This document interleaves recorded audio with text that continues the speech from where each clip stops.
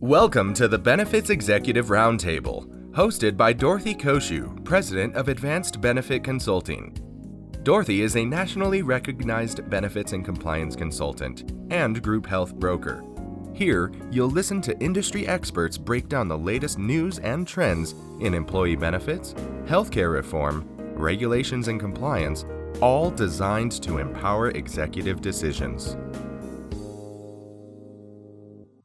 Welcome, everyone, to the Benefits Executive Roundtable. I'm your host, Dorothy Koshu, and I want to welcome my guests today, Ted Mayashiba and Ted Flittner from Aditi Group, our IT security, technology, and high-tech partners, to begin this two-part series on cybersecurity. As I'm sure you all know, it is Cybersecurity Awareness Month in October. Welcome, gentlemen, and thank you for being here. Thank you, Dorothy. It's great to be here. This is Ted Flittner. Thank you, Dorothy. This is Ted Mayashiba. And we like to say that it's really always Cyber Awareness Month. That's every month, every year, every day. Of course you would, and I'm glad you did. Well, the story seems to never end. Every time we chat, there are more and more cyber attacks in the news. And I'm sure there are a lot more that aren't in the news. It's just a never-ending cycle. And before we got on to record this today, I scanned the internet just to see the various lists of cyber attacks in 2022.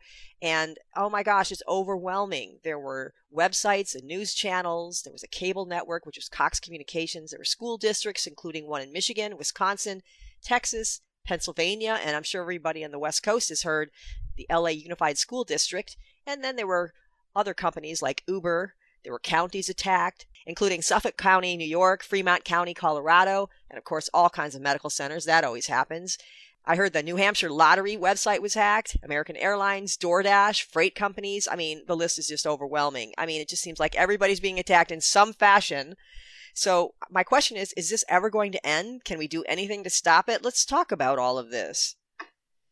Well, those are two different questions, two different answers. Is it ever going to end? No. Is there things that we can do to stop this? Yes, and we're going to talk about those things today. Well, let's start with the ones that hit close to home for many of our listeners. LA Unified School District. What happened and what was done to mitigate? So that is close to home. We can't say exactly what happens. We can say that the cyber gang Vice Society has claimed responsibility, and they've been hitting other schools nationwide. They've been hitting other organizations nationwide. Vice Society said that they stole 500 gigabytes, that's half a terabyte of sensitive data before ransomware was detected. That was a Saturday night before Labor Day. And basically during the attack, the facilities network was encrypted. Staff stopped it from getting to other systems by shutting down other systems. Basically, they just shut things down kind of across the board and gradually have been bringing things back online. What was in the news is they ordered a reset of I think more than 600,000 account passwords across the whole district. A lot of people in a lot of different roles. And then techs discovered that the password reset system was partially compromised as well. So that kind of slowed things down. So it's been this kind of like slow unfolding. But there's still an ongoing investigation. There's no public statements as to what exactly, how exactly it kind of came in. Vice Society has kind of similar patterns in how they work. They basically try to find credentials that are leaked on the internet somewhere that can get you into some kind of public-facing network access, and they try to go sideways, up and over, up and over. It's a sophisticated enough group, but they don't use any real unique software of their own. They haven't necessarily invented anything of their own. They're using tools that are out there. It's ongoing. It's affected, as we said, this is the second largest school district in America. So why would they hit the school? And that was going to be my next question. Why do you think they're going after school districts so much this year? Why are they so vulnerable? The apocryphal quote attributed to Willie Sutton when asked, why do you rob banks? Was because that's where the money is. Schools have all the data needed for opening credit card accounts for people under 18. They've got social security numbers. They've got addresses. When are all these students of today going to discover they have bad credit? Well, likely not for many years. When they start opening up credit accounts, when they start getting their own credit cards, that's when they'll probably likely be discovered. So in the meantime, the bad actors will be able to go out with fake credit cards, and run them up to the credit limit and then abandon them. We saw this back in 2008 in the midst of the recession when people were discovering that they can get real social security numbers from kids from newborns on up and then go to the credit card companies and say, here's a social security number, is a name, is an address, give me some credit. The other reason is there's a bunch of parental PII also available on the school district systems. So there's a whole treasure trove of goodies there that can be sold on the dark web for a good price. Yeah, that's pretty sad. Yeah, really, schools are big fat targets. They're massive organizations. They've got sensitive data, which means they're valuable data. They've got many locations, so there's complexity there. Thousands of users, and a lot of those users are low-tech users. And these are public organizations, and so they don't necessarily have the budget focus, kind of the high-profile budget focus on cybersecurity as maybe a business might. And so there's a lot of complexity there, a lot of kind of ripe opportunity there, and they haven't been highlighted so much, and now they're getting attention. But the truth is, schools are not the only targets here. Ransomware and cyber attacks are targeting now everyone. Everyone in some way is getting hit, and is some way a target. Just as we've all been kind of targets, if you will, for spam. There's this non-targeted spray and pray approach. Just throw it out there and see who's lazy enough or not paying attention enough to accidentally click on something bad, or the approach that's very, very targeted. And we're going to see in some of these stories, there's more and more of the targeted approach that's going on. Yeah. So schools are being targeted. In some ways, they're also being hit just in the same way general spam is out there. Okay, so people think that, governments, cities, counties, etc. should be safe, but obviously they're not. Can you talk a little bit about the counties and the other public entities besides the schools that were attacked this year? Sure. The amount of data that municipalities deal with has grown exponentially. However, their budgets for cybersecurity have not grown in proportion. Really, who wants to see their taxes raised? Raise your hand if you're happy to see your tax bill go up, even if it's for increased cybersecurity at your municipality. When I worked for a municipality, the staff was overwhelmed just taking care of day-to-day operations. Adding cybersecurity was an onerous task above and beyond their call of duty. The best we could do is a slow step-by-step approach. Criminals have no such budget constraints. They're constantly improving their techniques and finding new ways to get into computer systems. Increasing self-service for the public, allowing people to do their own inquiries and be able to make their own payments, things of that sort, increases the attack surface where the bad guys can get into the system. The folks designing these systems don't always think about implementing best security practices in their design. They're really in the just get her done. That's the common mantra in most municipalities and public agencies. Yeah, and so one of the fun ones here is, Suffolk County, that's Long Island, New York. This is still very much in play. This just started at the beginning of September. September's been a busy month for cyber things. In this case, it was Black Cat who took credit for a ransom attack on government servers. They claim to have 4 terabytes of data. Right, that's 8 times the amount of data that Vice Society said they took from LAUSD. That includes information on individual residents. A lot of that from there's a domain that's clerk.county.suf. That's a domain. Again, as Ted said, it's these public-facing services that allow you to look at your license, renew your license, do your real estate transactions, look at your tax bills and so on.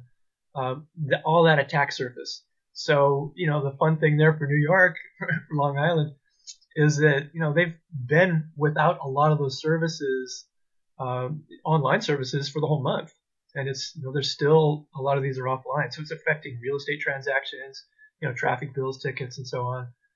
So that's a huge one, and it's ongoing. And so again, as it's ongoing, there's not a lot of information about exactly what happened. And what tends to happen in these breaches, these cyber attacks and ransomware attacks, is we tend to have the real details 6 months or a year later, after the FBI has done research, after forensics, cyber people have gone in and said what exactly happened, what files changed, who did it come from, because we have these claims, Black Cat, Vice Society, but we don't know for sure exactly what happened. What we do know is that over time, especially when we look at like last year's breaches and 2020 breaches, we know what the techniques that are usually used. And as we'll find out as we keep talking about, so oftentimes it's something like innocuous email. You clicked when you shouldn't have clicked, and whoops, it's too late. Yeah, we've talked about that many times. I know we do that in training as well, and it's just never ending. Ted Miyashiba, you were going to add something? Well, the IRS has just sent out a new warning to all U.S. citizens about the increase in SMS text messaging campaigns, which are looking for new ways to separate you from your money. So these text messages come in claiming to be from the IRS.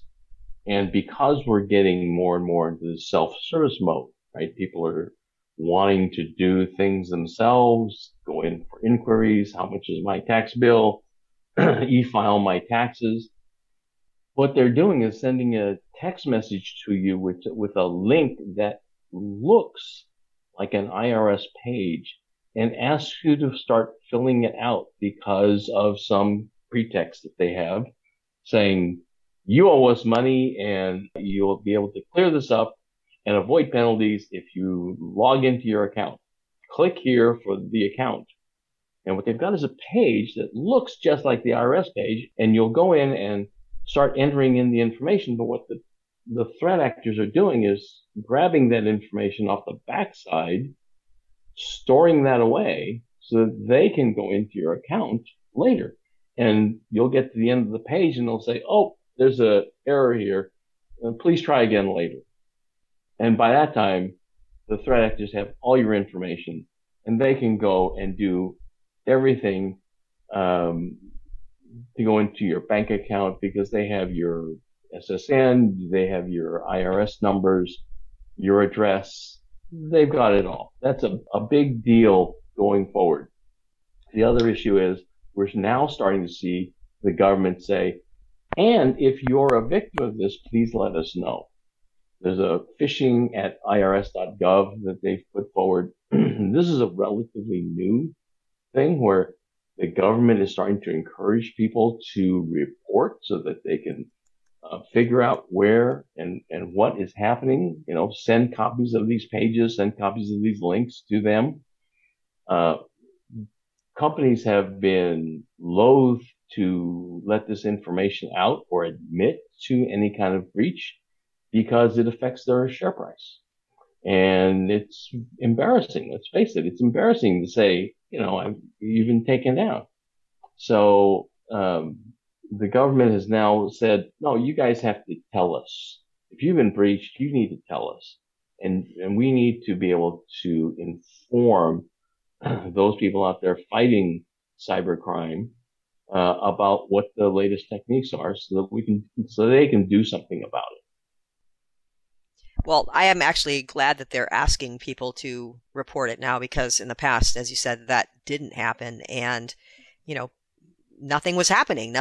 No one was reporting anything. They weren't able to gather any data. No one was able to stop anything or prevent something like that from happening in the future. So I'm actually glad that they're doing this. I think it's a little late. They should have maybe started on that earlier, but I'm glad that they're doing it. And, hopefully that will make some improvements in the system in the future. I don't know, but I certainly hope so. It's to me, it's just very, very scary because it's like everything you do, is putting you in the line of fire for a potential hack, pretty much. Anything that you do online, anything you do with your phone, anything, any device that you're working with, it's putting you in the line of fire. And that's a really scary thing. And that's why I wanted to have you guys on again. As I know, I have you guys on quite frequently because cybersecurity, as Ted Flitner said in the beginning, it's not just 1 month of cybersecurity awareness. It's actually every month, all year long. Well, let's back up a bit and talk about cybersecurity risks in general. What are the most common types of trends that we're seeing today in cyber attacks and ransomware and so forth? Yeah, so one of the security organizations, security software organizations, this is Hornet Security. Their 2022 ransomware report found that 60% of attacks came from phishing attempts, and that's phishing. That's PHISHING, phishing. And that's where you've got some targeted. It's different than your typical spam, where I'm just gonna have you click on a link. I'm gonna try and basically get some information back from you. Phishing. I'll kind of break this down kind of definition-wise. Basic phishing is that kind of spray and pray. You send out a whole lot of emails and hope that somebody is going to not just click on something, but actually fill out some information for you. Spear phishing is the term that we call. That's usually where there's a little bit of information that's relevant to the person, maybe some kind of interest group, some kind of concern, something that's relevant to them that's maybe different from the rest of society. So it's kind of like, that must be related to me. And then there's catfishing, right? That's fun. Catfishing is where we say we're targeting people by kind of adopting a fake persona, a fake personality, and then trying to get some kind of relationship with them so they'll, release some information that you can utilize. Whaling. This is fun. This is targeting a specific person. This is most common for the business folks, where we see these ransomware attacks where it's an email or an SMS from a C-level executive who's traveling. Hey, I'm over in Europe. We need to do this transfer right now. Can you please process this financial transaction immediately? I can't do it because I'm over in Europe. And so it's you're taking advantage of the fact that people want to help out, they want to do the right thing, and they want to do the right thing by the boss. So that's very kind of targeted. And then there's vishing. This is new. This is voicemail phishing. So it's basically, you're calling somebody and leaving that message, like Ted said, kind of the phishing, where in that case that's an SMS. In this case, it's a voicemail where you're calling and saying, this is the IRS, you owe us money, or there's this issue that you need to resolve. You need to call this number back, or go to this website and fill it out and resolve this thing. So you're targeting kind of that channel, voicemail as opposed to email. So we're getting this in different attack surfaces. We're getting the SMS messages, we're getting the emails at us. Get voicemails at us. When we visit websites, this was the New Hampshire lottery. It was their website, the public website for the lottery, that was hacked. So you go to the website, as Ted, mentioned, with that fake IRS website that people are directed to in the SMS message. It's the website that's fake. You could actually, like for the lottery, it was a real valid, proper public website that was hacked. And so, if there's some kind of transaction in there, they could be grabbing the criminals could be grabbing your information, or they could just bring down, in some cases, they'll just take it offline. As in, hacking that's going on in Iran right now. I mean, this is like, state actors between countries. There's this, Anonymous, has publicly said, they went to Iran, they said, hey, publicly said, we're going to attack you. And, there's 2 days later, a big website for, the state-run media for the country of Iran, was taken down. So there's kind of different ways that things are being attacked. Yeah, well, what are some of the general steps that companies can take to secure their data, whether it's private or public sector or whatever? What can they do to protect their data?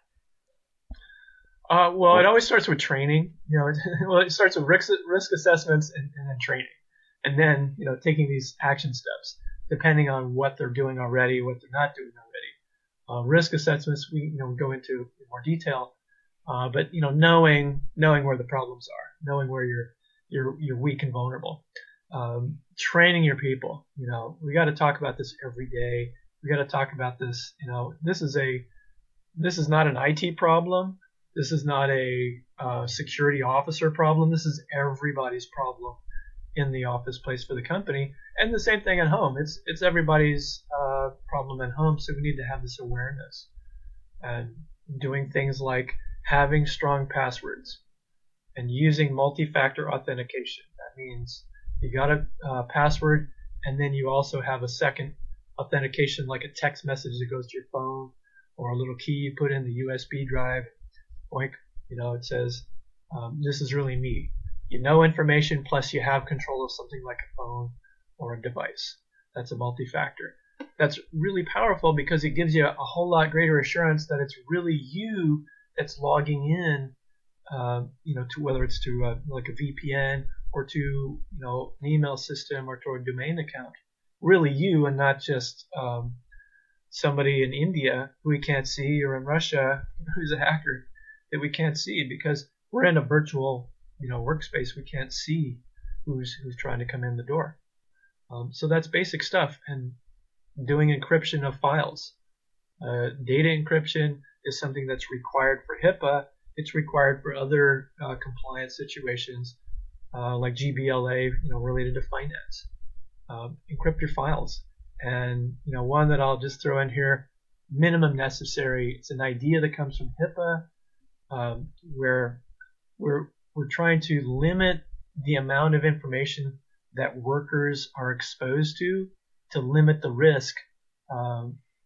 If any one of those workers either does the wrong thing or gets compromised, then we limit the amount of stuff that the bad guys can take. Something else we can do, I want to revisit Ted Flitner's point about whaling and phishing and the like. One of the ways that the criminals can figure out who in the administrative chain has the power to authorize payments is by looking at your LinkedIn account or looking at Facebook. Between those two, you can probably tell when people are out of town, when they're out on a business trip. And so one of the tips is don't post that. You can post when you come back and say how successful the trip was. That's fine.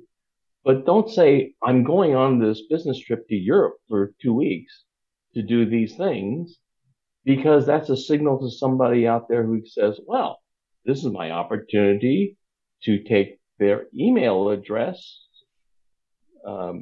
fake that email address, make it look like it comes from that person, send it to the finance officer and say, look, we need to, as Ted talked about, we need to send this check to this vendor because I screwed up and it's got to be done now.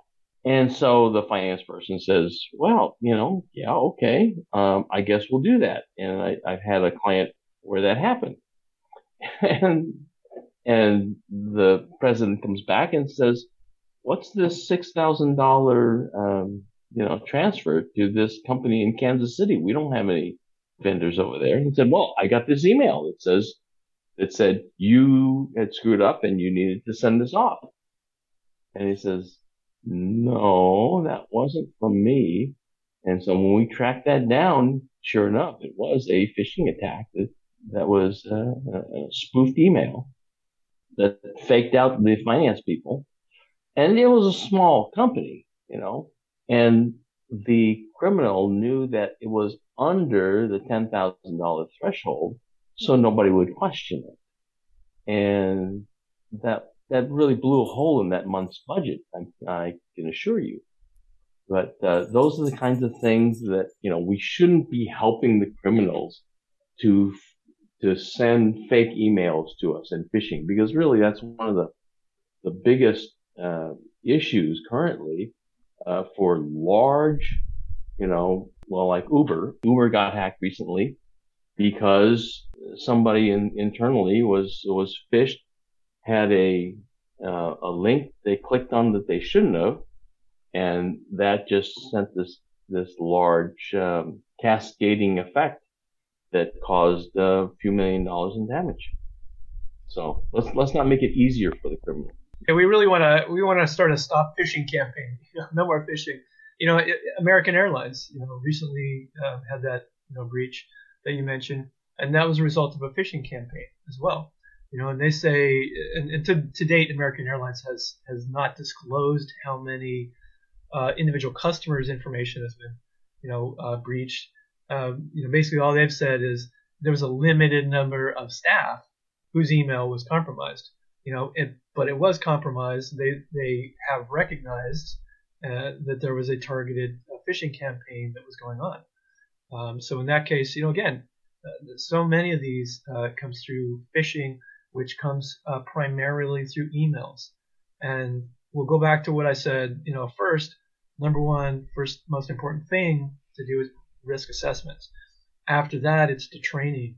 And the training, part of the training is in that example, as Ted Mayashiba was explaining, we got to tell our team when we have these kinds of requests, which kind of seem really strange and kind of out of sequence, that you should question them. There should be some kind of confirmation loop that goes back to upper management to say, hey, this looks a little stinky, looks a little suspect. Is this really legit? And, management's going to say, I'm not going to get upset when you ask these things. I'm not going to look at it as a challenge or insubordination. You're being smart. You're protecting the company. So that's the kind of thing that you can train your people is here's a process to follow when you're unsure. Please don't just, follow the process of, okay, I'll do what seems kind of a little bit weird. Let's have a process for what to do to find out if it's legit. That's a training issue. That's an internal human resources issue. Yeah, and let me come back to something that you said earlier in this question that I was asking you. And I think we kind of got off on a little bit of a tangent, so I want to bring it back just for our listeners. I know that one of the important steps that you guys always say is to update your hardware and your software and, look for things that you should be doing and looking at newer machines that have maybe facial recognition and so forth. Can you guys comment on that just a little bit? Well, newer machines do have built-in ways of encrypting the hard drive, and with the newer operating systems, you have to have those chips within the machine. There are also items such as facial recognition built in so that the camera is looking at you and knows whether it's you in front of the screen. And if you walk away, it blanks out the screen and puts it to sleep and locks the keyboard. So that's a kind of a nice thing if you're, in a coffee shop and you happen to be distracted and you walk away. It also notices if you're not looking at the screen and it dims the screen. So that anybody who's shoulder surfing, looking over your shoulder to see what you're working on, it makes it harder. And it also puts a screen on your screen kind of to make it harder to see, because it knows, hey, well, the primary user's not using the screen, so we can do that. And so that's a wonderful way of making sure you're more secure out in public. Thank you for that. And you guys have both mentioned training time and time again. And I know that we always talk about this every time I have you on the podcast, and every time, obviously, we're doing training together and so forth. So how important is it to train your employees at every level about the risks that are out there and, how the little steps that they take can make sure that they're protected and can make the difference in whether or not they're hacked or not? And, and if they are, how do they can mitigate those situations quickly and efficiently? Can you talk a little bit about that? Yeah, you really have to know that this is super important, that this is a daily, it's everybody's job. It's every level in the company. It's not certain departments. It's everybody's got some responsibility on their own because we've got email coming to us all the time. We all are essentially effectively in some kind of public, accessible, public facing, kind of way by being connected to the internet when we're doing work. So we're going to websites, we've got email coming to us. We're all open to attack, if you will. So we have to know that it's everybody's job. And it's not just the IT group. It's not just security group. It's not just executives or it's not just somebody in a certain group. Everybody's got that responsibility. So it's important to keep expressing that to people. What is important, when we talk to people who've had the ransomware, the serious ransomware attacks, and I was like, for example, last week I was talking with the CISO of Sony, when they went through their big breach, getting 5 movies stolen. There's a lot that comes out, and what is important to start to tell people is, just like your emergency escape plan that you have posted on the floor, and that you do the exercise, the fire drill exercises every so often, you need to have some kind of plan for who you're going to communicate to, what are you going to do, what are you going to start shutting down, what are you going to, how do you reopen when you have a suspected attack, when you have a ransomware attack, when you clicked on something you shouldn't, what should you do? Should I pull the plug, and who should I call? And who should react? So it's important to discuss, to have those things talked about and planned, and then to train those things. Well, obviously, we've always said that employee training is one of the most important things that employers need to be doing, and of course, they need to be doing that often. How often do you guys think employees should be trained? Well, I think one of the biggest holes in training is probably temps and contract employees, part-timers, because they're often overlooked. You come into the office, for instance, for those of you still coming into the office, and you say, well, we need a temp over here, and just go to the agency and bring somebody in. They sit them down and they go, this is what you got to do. Well, part of what you have to do is train them on what they can and cannot do on that machine while they're working there. No, we don't want you to go out and look at your own personal stuff, because if you click on something that you shouldn't be, and you release malware onto this computer, this is what malware does, is it migrates throughout your network.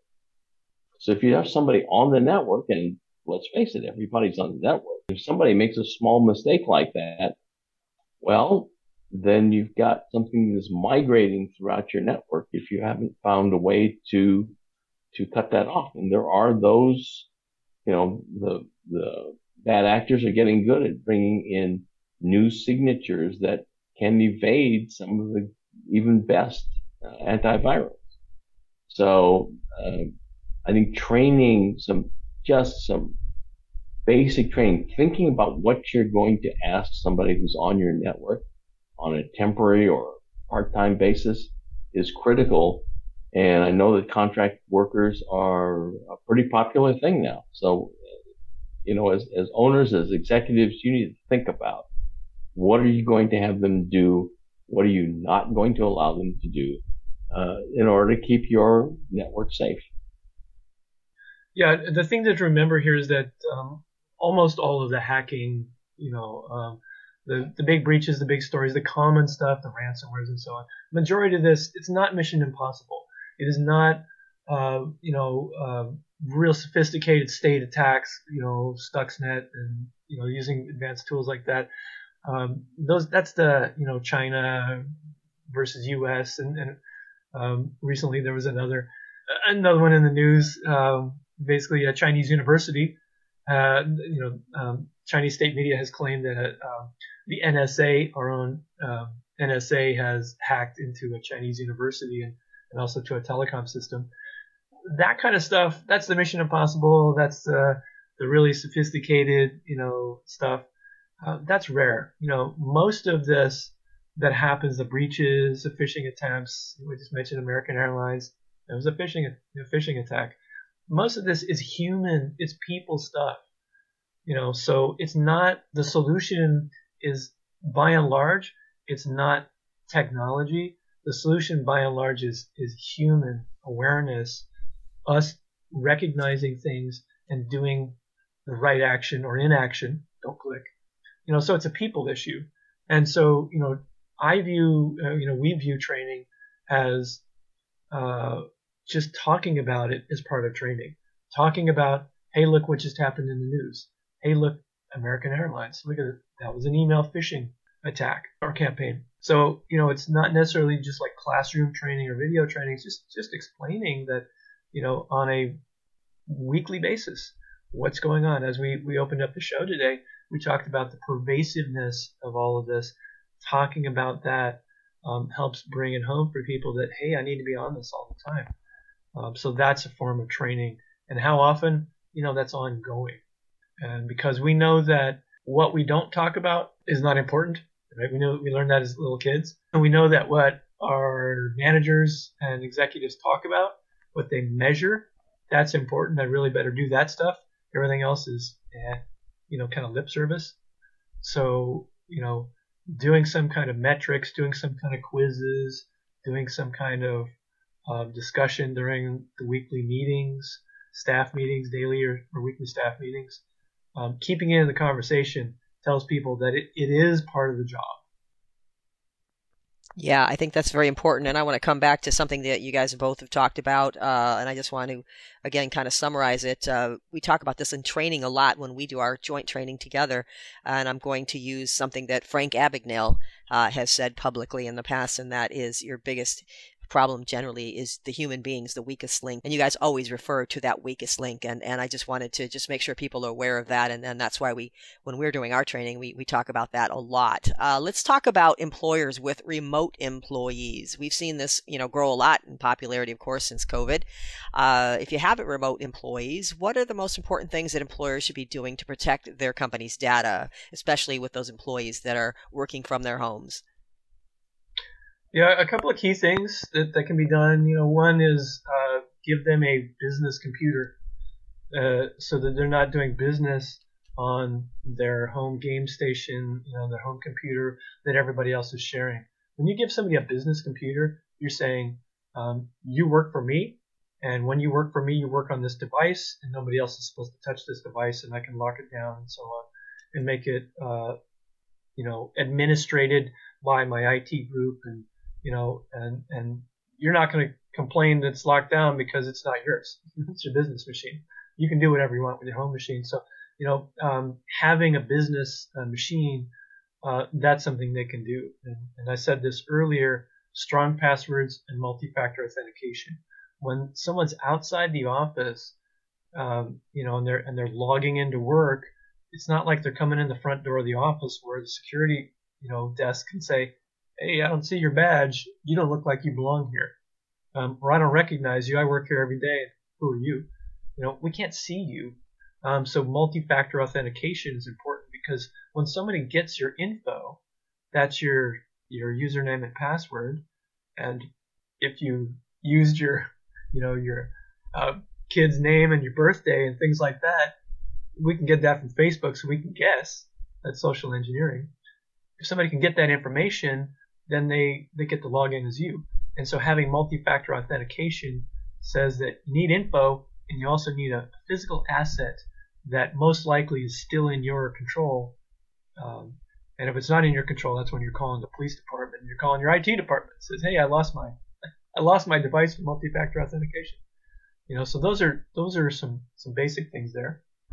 For those people who are remote employees, and we're out of the COVID in a sense, but there is the factor that there are a lot of people who are remote. And I think that we're approaching the point in cybersecurity where in order to lock down your network, that it may be time to consider a FIDO key. FIDO key is a classification of a hardware device, goes into your USB port, that acts as the gateway and almost allows you to be passwordless. In other words, your pass into the network is the presence of the key. If you don't have the key, you don't get on, period.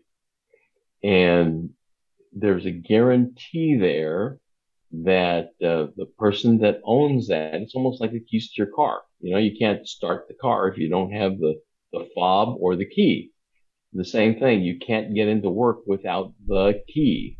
And I think having that approach to hardware, if you're going to get a business computer from the company, to your remote employee, I think you have leverage to be able to say, you've got to use this key and use that, or you can't work remotely. So one of the things that we generally talk about when we're doing training together is, if you're working at home, is to perhaps separate your networks. Can you guys talk about that? Because I know I have more than one network at my homes, to make sure that when people are visiting that they're not on the same network that I am. Can you guys talk about that just a little bit, and maybe things like the use of a VPN? Yeah, so there's, creating basically what we're going to create is a virtual network. We're, using something called a managed switch, which is a hardware device. We can actually take one network and split it into multiple virtual networks. And when we split it into virtual networks, people on network A can't talk to people on network B. So there's a separation between the two, or three, and you can create, for example, at the home, you can create a business virtual network. You can create a family virtual network. You can create a guest virtual network. You can create a kids one. And for each of those, the real fun is for each of those, you can create separate rules on those. You might, for example, for the kids Wi-Fi network, you might just shut it off at a certain time of night, and not turn it on until a certain time in the morning. I like that idea. That's a good idea. Yeah, I mean, you can do fun things like that. That's a little more sophisticated. But the idea is you create these virtual networks. And in the office place, this is done in the office place, where we're actually maybe separating the accounting and finance department from, say, the engineering group, or from the sales organization. In sales, they log in, maybe they're on the sales network.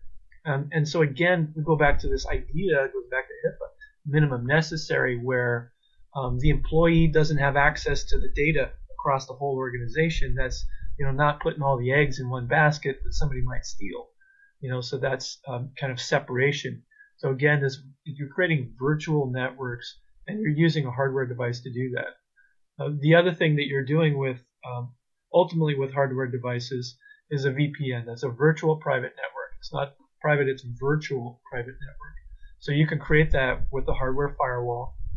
The way it might work is, at the office, you've got a firewall, and you set up the VPN so that people will connect to it from externally. And when they log in to do that on their computer, they'll have to put in their username, password, and some kind of multi-factor authentication.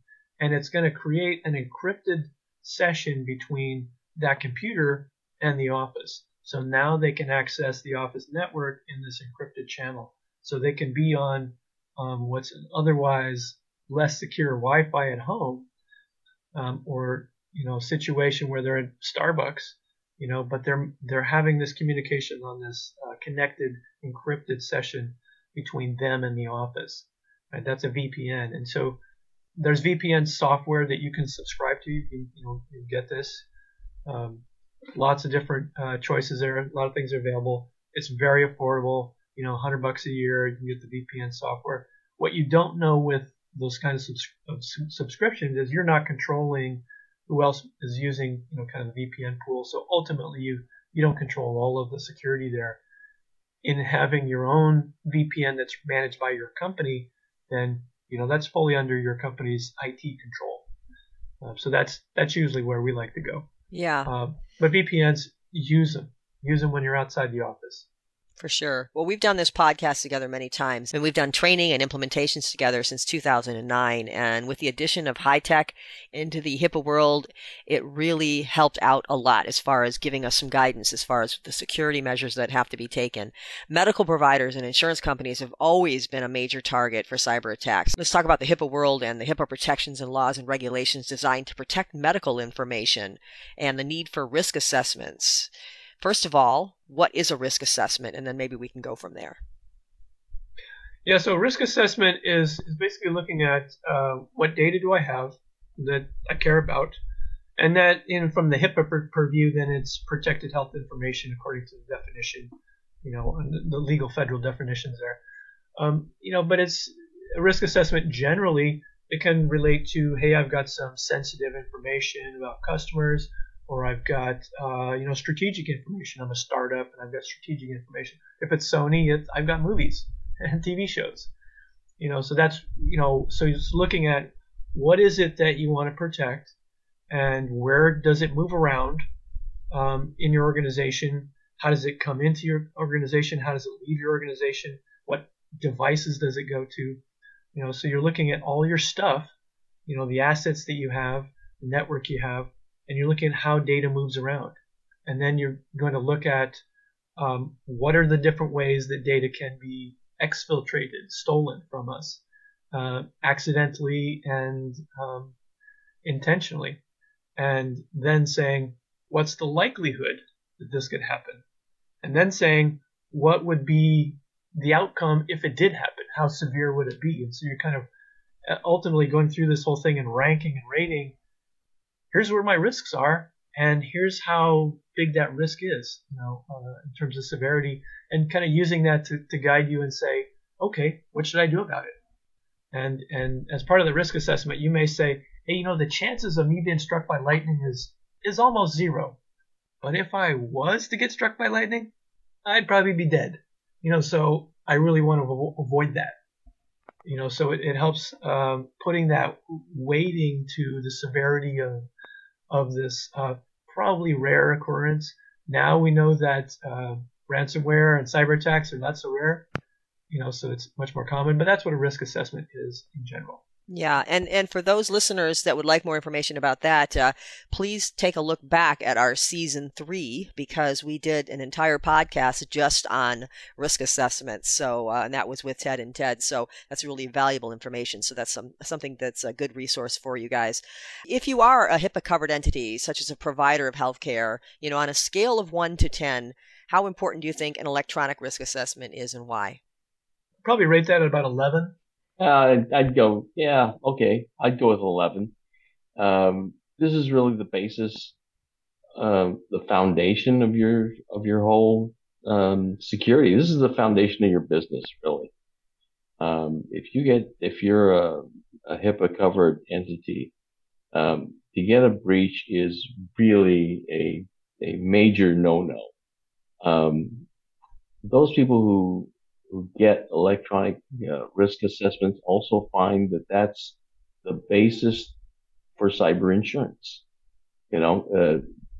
So many of these cyber insurance companies have been hit with huge claims that many of them are insisting that risk assessment be done, basically to show that you are taking practical, reasonable steps to implement best practice for cybersecurity.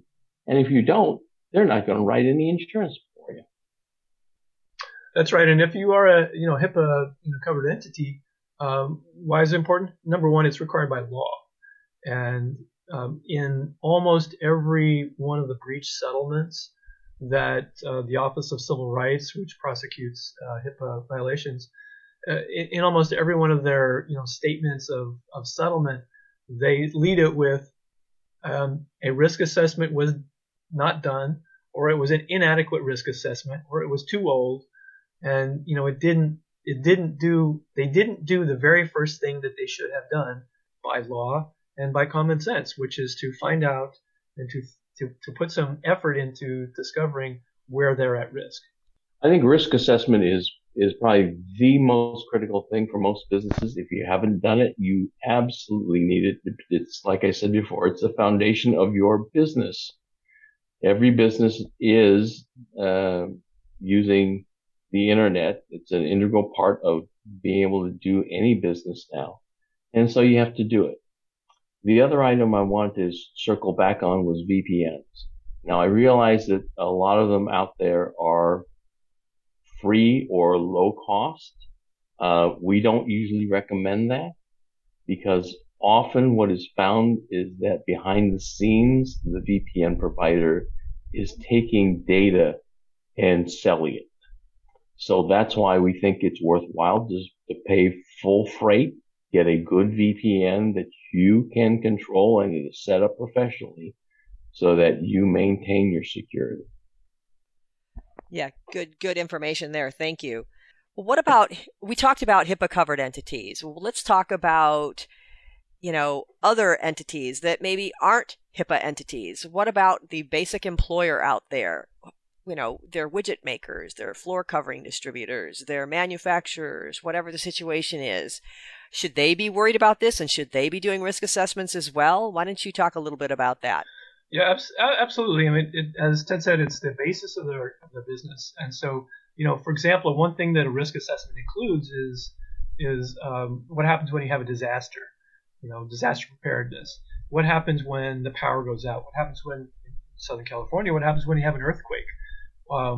What's your business continuity plan? What happens when your cloud provider, gets hacked or goes offline? And so if you haven't thought through that, then when it does happen, your business craters, kind of depending on what your business is, that could really, you could lose customers, it could just stall your business, you could lose money, right? So thinking through these things is important. And as Ted mentioned, cybersecurity insurance, it's not just for people who are under HIPAA. Cybersecurity insurance is available to all sorts of businesses, and we highly, highly recommend it. You should have it. To get covered, you're going to have to do some kind of risk assessment. There's going to be, at least some kind of detailed questionnaire that's given to you by by your underwriter. Who's going to say, are you using encryption? What, do you use any cloud services? What kind of passwords do you use? Et cetera. There are people working from home, or are they in an office? So it's required, to get what you should have, which is, a backup plan, which is, insurance. And it's just smart because until you go through that exercise, you can start taking action that's completely, it's really not useful, and maybe giving you a completely false sense of security. Hey, we've got strong antivirus, but we didn't do anything, to deal with our weak passwords, right. Or the way that people work from home, so that's a completely false sense of security. So when you do a comprehensive risk assessment, you're covering all the bases and saying, here's where the holes are. Right. Well, just for those that are listening, keep in mind that HIPAA applies to all covered entities. You do not have to be a healthcare provider to be a covered entity. If you're sponsoring a health plan, if you're sponsoring a group health plan, then you are also required by law to follow HIPAA guidelines and so forth. So again, even if you are not a provider, if you're sponsoring a health plan, again, you need to consider all of these HIPAA issues, which we've been talking about all along. Well, if anybody should wish to reach out to the Aditi Group, how would they do that? You can reach us online at aditigroup.com. That's ADITI group.com. Or at 855-GO-ADITI, which is also 855-462-3484. Well, thank you very much. Well, I'm afraid we're out of time today. I just wanted to let everybody know that we are doing 2 public privacy and security full-day privacy officer, security officer, and privacy workgroup trainings over the next couple of weeks. Aditi Group will be joining us for this training. We're going to be in South Orange County in Rancho Santa Margarita on October 18th, and we're going to be doing a live stream on that day as well, so you can also register online if you're out of area. And then we're also going to be doing a South Los Angeles County in-person training only in Santa Fe Springs, California on November 2nd. That one will not have a live stream. So again, if you want to do it online, you'll want to register for the October 18th date, or again, if you want to be in person, you can do it in South Orange County or in South Los Angeles County, October 18th and November 2nd. So if you'd like to be trained or send your employees for this training, please visit our website at advancedbenefitconsulting.com/privacy training. And please take a look at our show notes for a special roundtable listener discount code. So Ted and Ted, thanks again for being my guest today for another great conversation on cybersecurity. Thank you, Dorothy, and thank you, everyone. Please just be aware and be secure. Thanks, guys. All right. Thank you. To everybody else out there, please stay safe, stay healthy, and be sure to tune in next week for another episode of the Benefits Executive Roundtable, where we will be continuing this discussion on cybersecurity with Adriana Mendieta for part 2 of our cybersecurity series. She's going to be talking more about cybersecurity and the importance of cyber liability coverage. Thanks, everyone.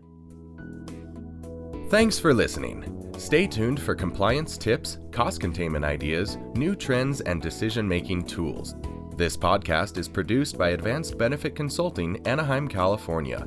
All views expressed are those of the host or interviewees and not necessarily those of Advanced Benefit Consulting. Information contained herein should not be construed as legal advice. We always recommend that you consult with your legal counsel as situations do vary.